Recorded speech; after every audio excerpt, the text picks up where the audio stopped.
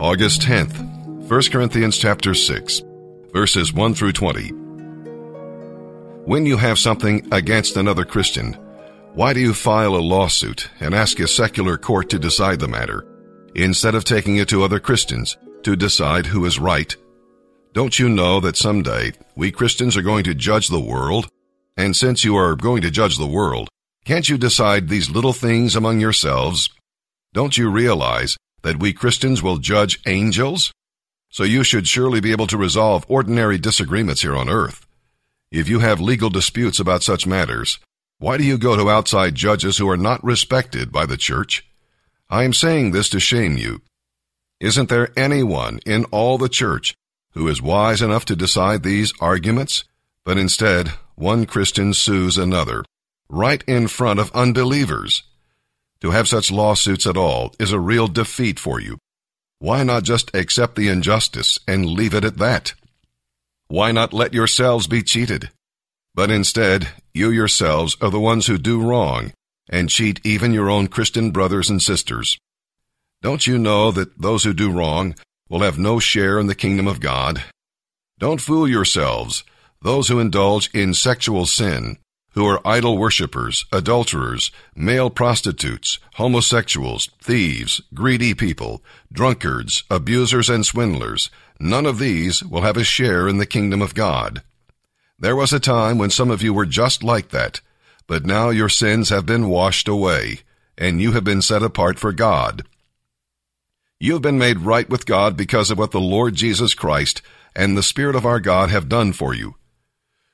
You may say, I'm allowed to do anything, but I reply, not everything is good for you, and even though I'm allowed to do anything, I must not become a slave to anything. You say food is for the stomach, and the stomach is for food. This is true, though someday God will do away with both of them. But our bodies were not made for sexual immorality. They were made for the Lord, and the Lord cares about our bodies. And God will raise our bodies from the dead by His marvelous power, just as He raised our Lord from the dead.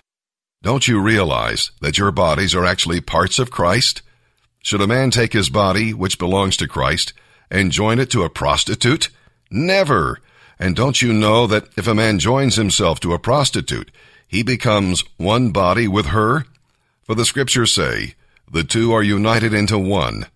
But the person who is joined to the Lord becomes one spirit with Him.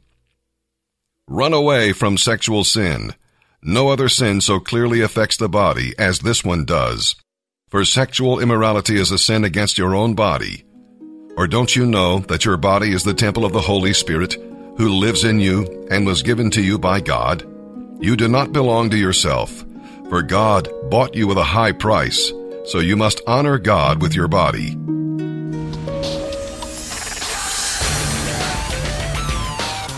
But God demonstrates His own love towards us in that while we were yet sinners, Christ died for us. Much more then, having now been justified by His blood, we shall be saved from the wrath of God through Him.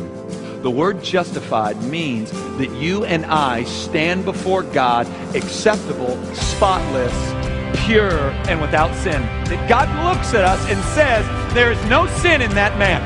There is no sin in that woman. That He looks at us and we are now just in His sight. So all the blasphemy that we've done by choosing stuff over God, all the blasphemy that we've lived in by saying my way is better than God, all the blatant sin of saying creation is better than God is removed, and God sees us as just. Much more then, having now been justified by His blood. This is great news. Nothing about your effort in that text at all. Nothing about your might, your religious stamina, your morality, your cleaning yourself up. You have been justified by an act of God. Bottom line, you have not earned right standing in front of God by your effort or your cleaning up of your life. We have been made pure, standing blameless in front of God not because of any kind of religious or moral pursuit, but because Christ died. And in his death, he absorbed all of God's wrath for you and I. And that's why the Bible says that for the children of God, we are not appointed to suffer wrath. Because the wrath bestowed upon you and I was absorbed by Christ's death.